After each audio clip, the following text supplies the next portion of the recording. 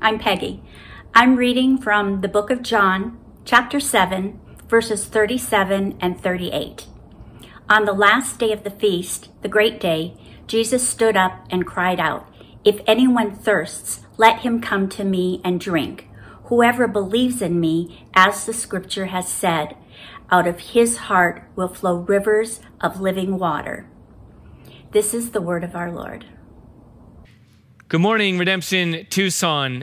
My name is Dave. I'm one of the pastors here, and I'm glad we can be together to worship this way this morning. And we're going to be in John this morning, in John chapter 7, verses 1 through 39. So I want to invite you to go ahead and turn with me there in the Word, and we'll be getting into it here pretty soon. If you're new or you've never heard me preach before, I want to let you know I stutter, and that'll kind of come in and out as I preach, but I want to make sure that you know what that is. And I also have a couple of other things to let you know about. If you recall, at the beginning of January, we did a short video explaining that we were going back to online only for at least through January, and I just want to let you know that we're going to remain online only for now. And we feel good that the time is short where we'll be in this place, and we're excited. But for now, we're just going to keep it going and be in kind of a week-to-week basis. So we will let you know, all right, once we know we're going to be opening up the doors in that sense to come back in person in some way. And also I want to say, I don't have any details or any news, but continue praying for our location. We are in a lot of conversations. We have a couple potential inroads, but as of now, the main thing, and we as elders and as pastors are praying, and want to invite you and encourage you again to be praying alongside us. We believe the Lord has something significant in store, and we just again want to ask you to continue praying alongside us in that way.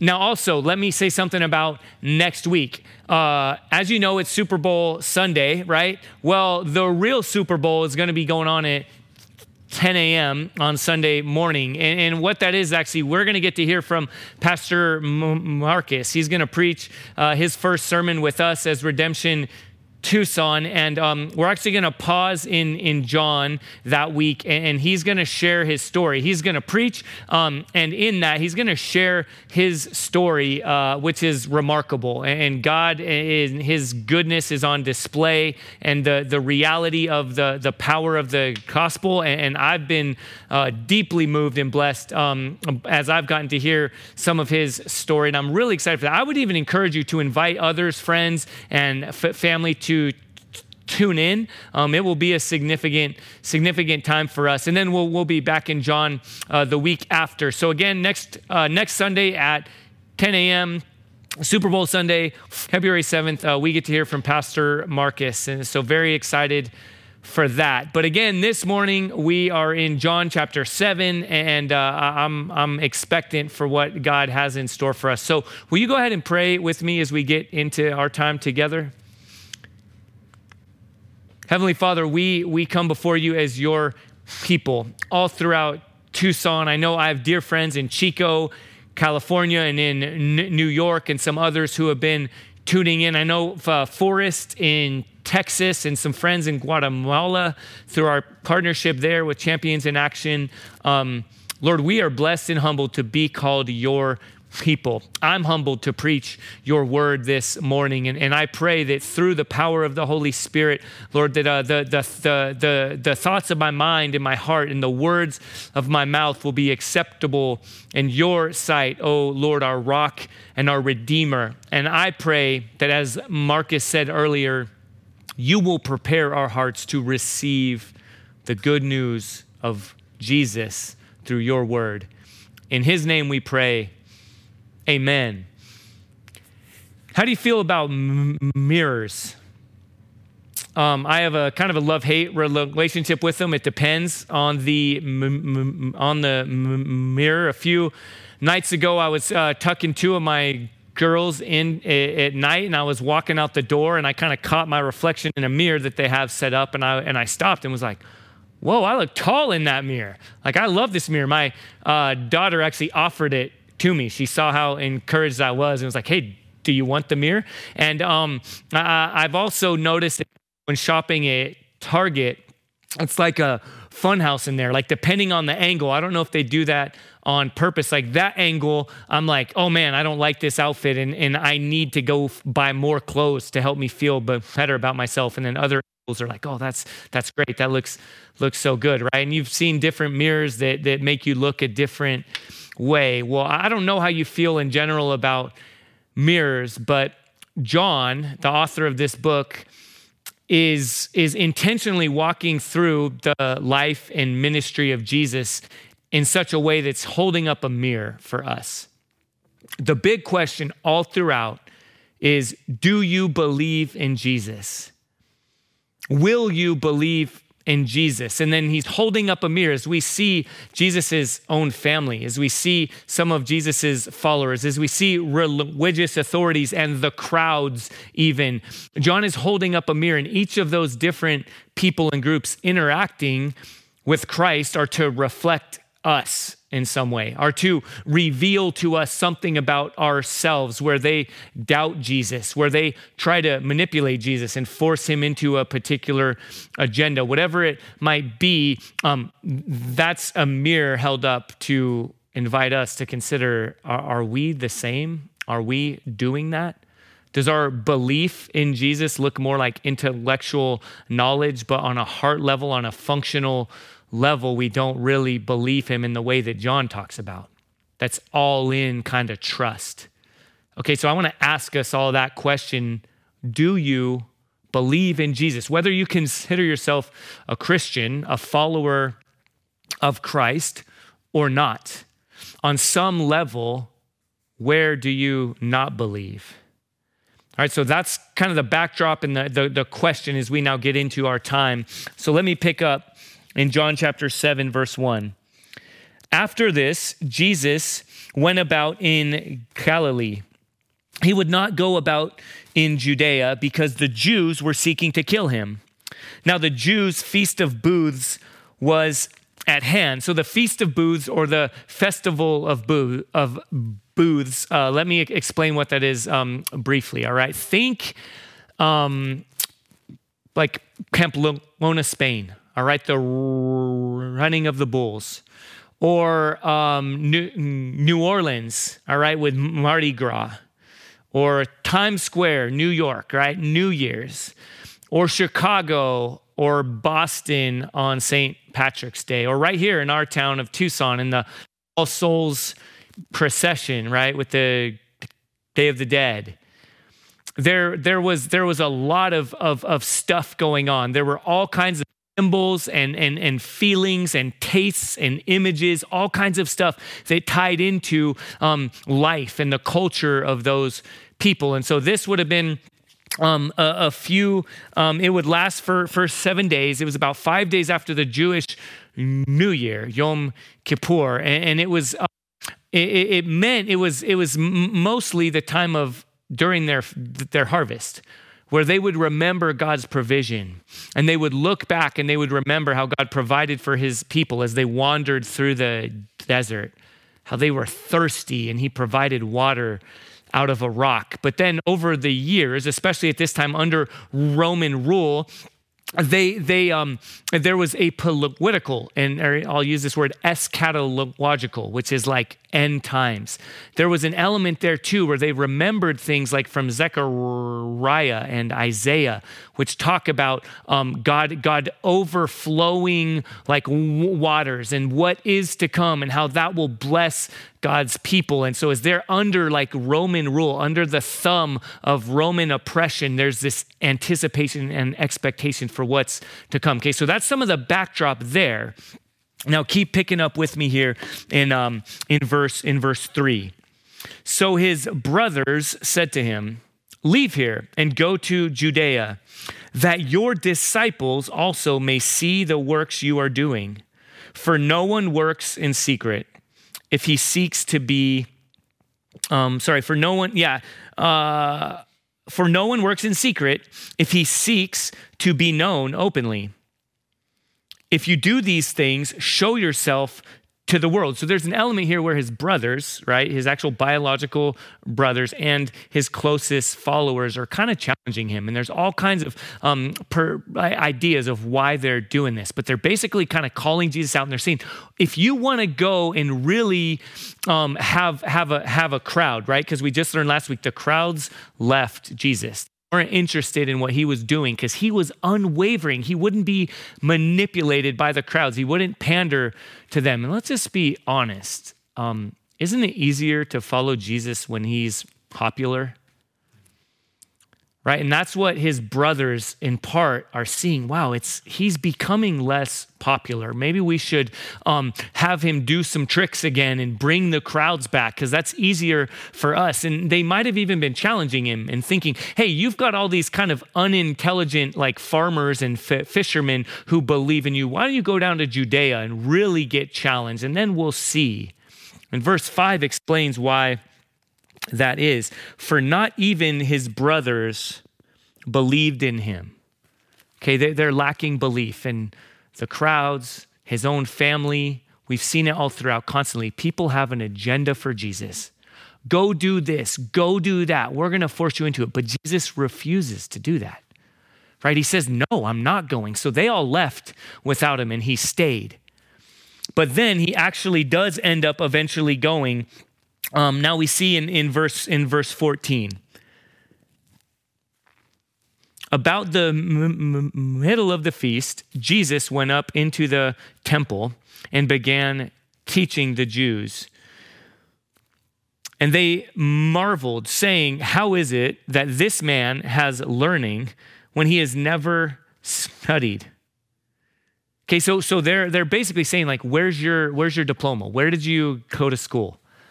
Like, it's impressive, you know a lot, but they were profiling Jesus, right? They were judging him. They had a particular idea of who had the authority, which I love this. We saw it all throughout. That word authority is like author.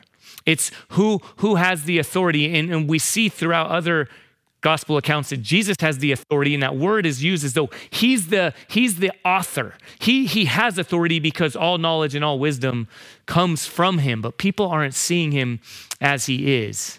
And Jesus responds to them. It's like, you don't know me, and you don't know the Father. God, who I think you represent, you have no authority. Jesus is saying, you don't know him because you don't know me. Flipped a different way. If you knew him, you would know me. And if you want to know him, then get to know me. This is what R.C. Sproul says about this. The Jewish leaders asked him, where did you get your degree? And Jesus replied, I brought it with me from heaven. I don't teach anything on my own, but my doctrine comes from the Father. If you want to do the will of God, you should hear my voice and listen to me. And again, Jesus is unwavering. He doesn't pander. He doesn't go to, let me do what you're asking me right now. He simply calls out and reveals our lack of belief. Okay, there's something that we see all throughout Jesus' ministry, and even right here. He continues to care. He continues to be committed to the mission he's on. He continues to submit to the will of the Father. He continues to have a boldness and a humility that go hand in hand. And that we often think those go one or the other, right? There's this saying that we've kind of adopted all throughout Redemption Church, and it's that we're committed to doing the Lord's work the Lord's way. All right, what that means is the ends never justify the means. Okay, we see that in Jesus, that if the end goal is Jesus being glorified, it's not just, as long as he's glorified, as long as he deals with sin, then whatever he does in the meantime doesn't really matter, as long as the end result, as long as the bottom line all works out. Well, that's not what we see in Jesus. All right, we see Jesus constantly committed to, no, glory comes through submission. Glory comes through death. Glory comes through self-sacrifice. Okay, and so for us, as we want to truly follow Jesus, we understand that we continue to see how he does ministry, and we're committed to participating in what he's doing in these ways. And so people are confused, right? He gets challenged, he gets pushed back, people don't like what they're hearing, and again, he remains committed. He turns heads, it's counterintuitive, and people are perplexed. Some walk away, some challenge him and argue with him. Verse 31, some actually believe. Yet many of the people believed in him. They said, when the Christ appears, he will do more signs than this man, will he do more signs than this man has done? All right, there's this element of belief. And just as we'll see all throughout John, people believe and then they don't believe. They kind of believe, but there's like an asterisk next to it. And the same is going on right here in verse 31, all right? People marvel at Jesus' authority, at his wisdom, at his confidence, but it's not full, real, rich belief, all right? And we get a hint at why that's happening, and we'll see that all the way down in verse 39, okay, that these people believe, but it's not sustainable. It's not life-shaping. In the same way, when John holds that mirror up to us and says, again, do you believe? I think many of us need to recognize, are we like these people in verse 31 who believe with an asterisk, who believe for a season, who would check a box until it's no longer convenient, until our faith is shaken in some way. And again, Jesus he doesn't stop and be like, oh, great, you believe, good, okay, I'm going to go. No, he continues to press on. He continues to preach his gospel of life through him alone. So now pick up with me all the way down in verse 37.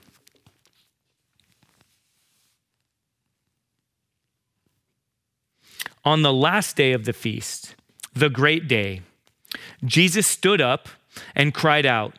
Okay, so again, just pause here for a moment, right? Jesus went from, I'm not going to Judea at all, to he goes and he's kind of on the outskirts. Then he goes to the temple and he teaches. And then all of a sudden now, this is the last day, right? It even says they're the great day. And look what he does. On the last day, Jesus stood up and cried out. Picture thousands of people. He stands up and cries out, if anyone thirsts, let him come to me and drink. Whoever believes in me, as the scripture has said, out of his heart will flow rivers of living water. So again, let me set the stage here for a minute. All right, picture the temple. The Temple Mount, this big, massive structure, right? And as the sun is going down, and the Temple Mount is lit with all kinds of torches, and there's this, it almost looks like it's glowing, okay? It's this like white kind of stone that the sunlight is hitting it in such a way, the torches all around, it's this magnificent, beautiful sight, and the people are seeing that.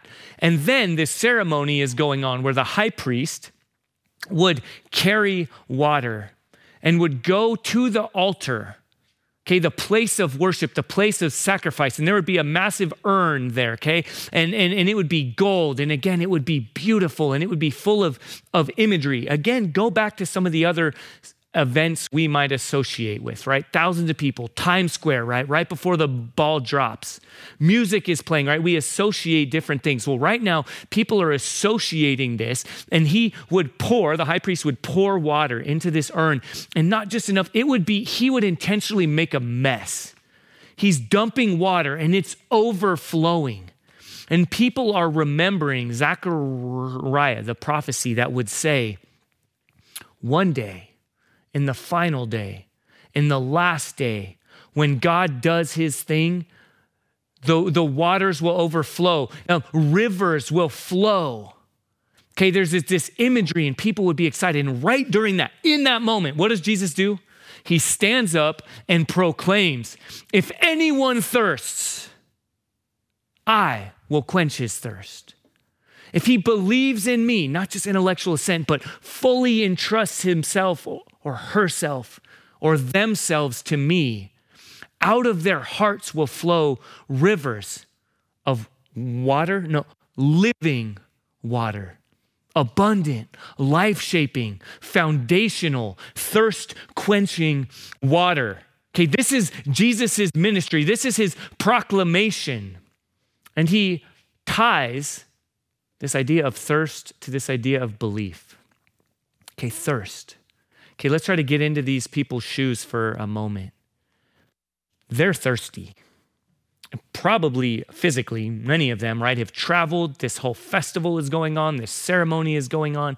And this imagery, which I don't even have time to get into too much, but there's so much about worship that God has designed us to associate and to affiliate our senses with what we're saying and what we're experiencing. And this idea of being thirsty and seeing water overflowing and then remembering their forefathers, people walking through the desert. Have you ever been so thirsty?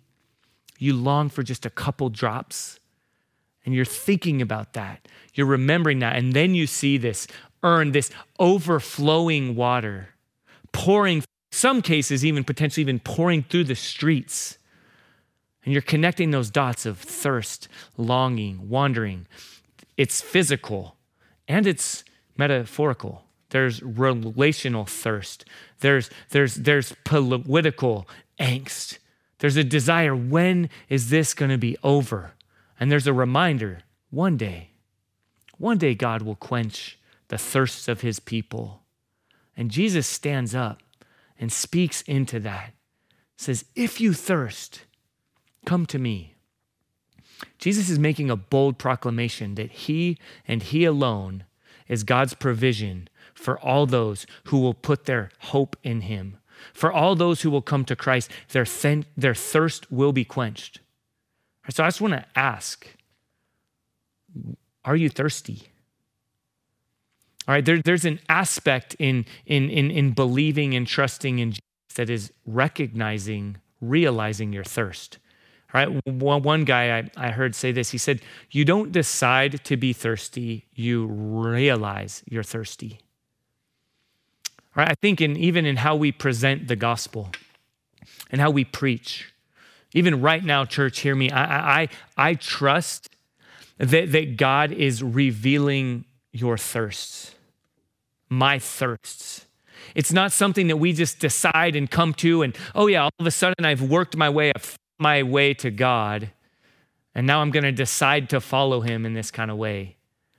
But that what he does through the Holy Spirit, he reveals our thirsts.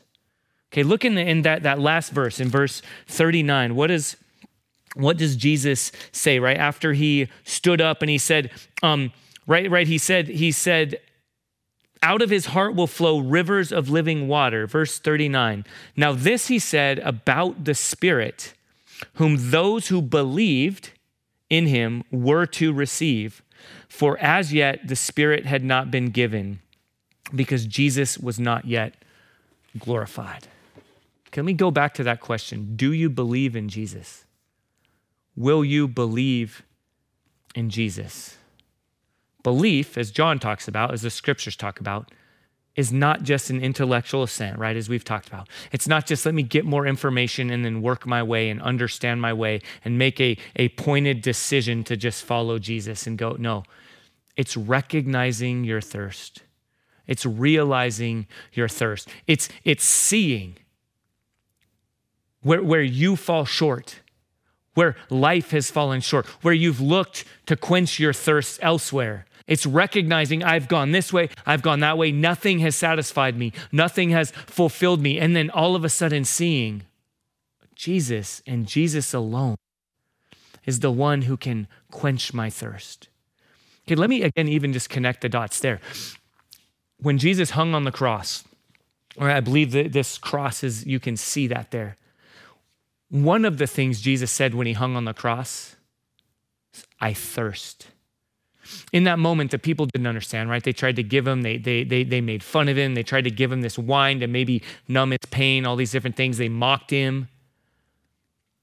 In that moment, when we talk about the fulfillment, the richness of the gospel, when we say Jesus lived the life that you and I were called to live, right? That means that everything he did, He found his fulfillment in the Father. Everything he did was for God's glory. Everything he did was for others' good. He constantly laid himself down. He lived every moment of every day, every thought, word, and action for his Father's glory. In perfect, he never sinned. He never strayed. He never did a single thing. Then when he hung on that cross in shame and he said, I thirst, he's identifying with you and me.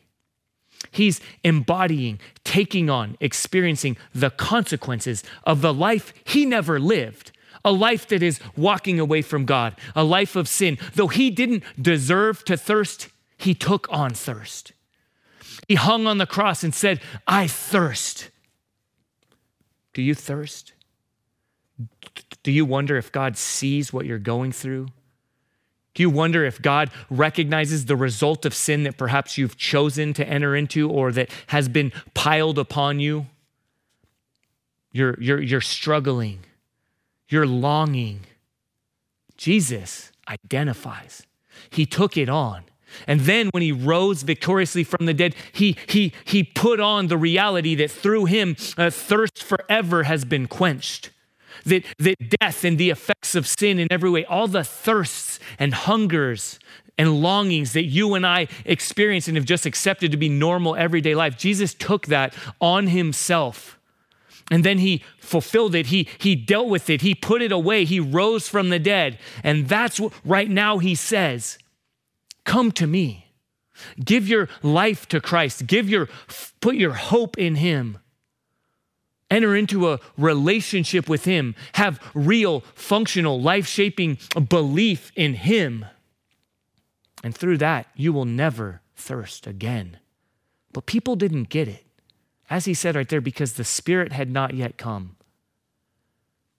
But for you and for me, for anyone over the last 2,000 plus years, the Spirit has come. The Spirit has been sent. Jesus has died on the cross.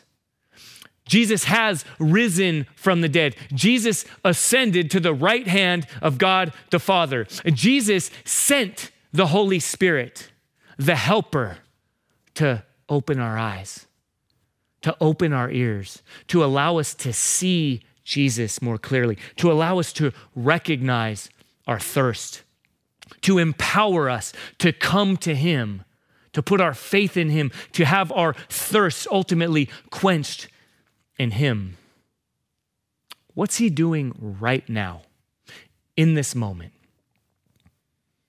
I believe that taking notes is good and helpful, that understanding, having aha moments where we write stuff down and we read the scripture and we circle things. No, that's good and helpful. But sometimes it's good to put that away. Okay, Martin Lloyd-Jones, famous English preacher, would ask people not to take notes because he said during the preaching of God's word through the Holy Spirit, there's what he called a hostile takeover of the heart. The Holy Spirit working. Is he working right now? Christian, have you had a confessional belief in Jesus that even throughout this last week, or perhaps even longer, has not been evident of a real functional belief where you understand, where your life reflects that your thirst is only ultimately quenched in Jesus? If you're not a Christian, is the Holy Spirit working on your heart right now? Are your eyes being opened? Are you recognizing through the Holy Spirit stirring you, drawing you to Christ, hearing his call to come to him, to have life, abundant life, to have your thirst quench, that out of you for all eternity, out of your heart will flow rivers of living water? Do you believe? How do you respond to the good news of Jesus through the work of the Holy Spirit and what he's doing right now? Let's pray together. Heavenly Father, again, thank you for your word. Lord Jesus, thank you for all of your work. Thank you for entering into our pain and experiencing our pain. Lord Jesus, thank you for thirsting. Thank you for knowing what it's like to be tempted, and yet, unlike each of us, you never sinned, but you took on our sin. You endured the penalty, the shame, the relational brokenness. And then when you rose from the dead, you put it all to an end. And then now you invite us through the Holy Spirit to enter into life, eternal life, through faith in you. Lord, lead us now in our time of response. It's in your name we pray, Lord Jesus. Amen.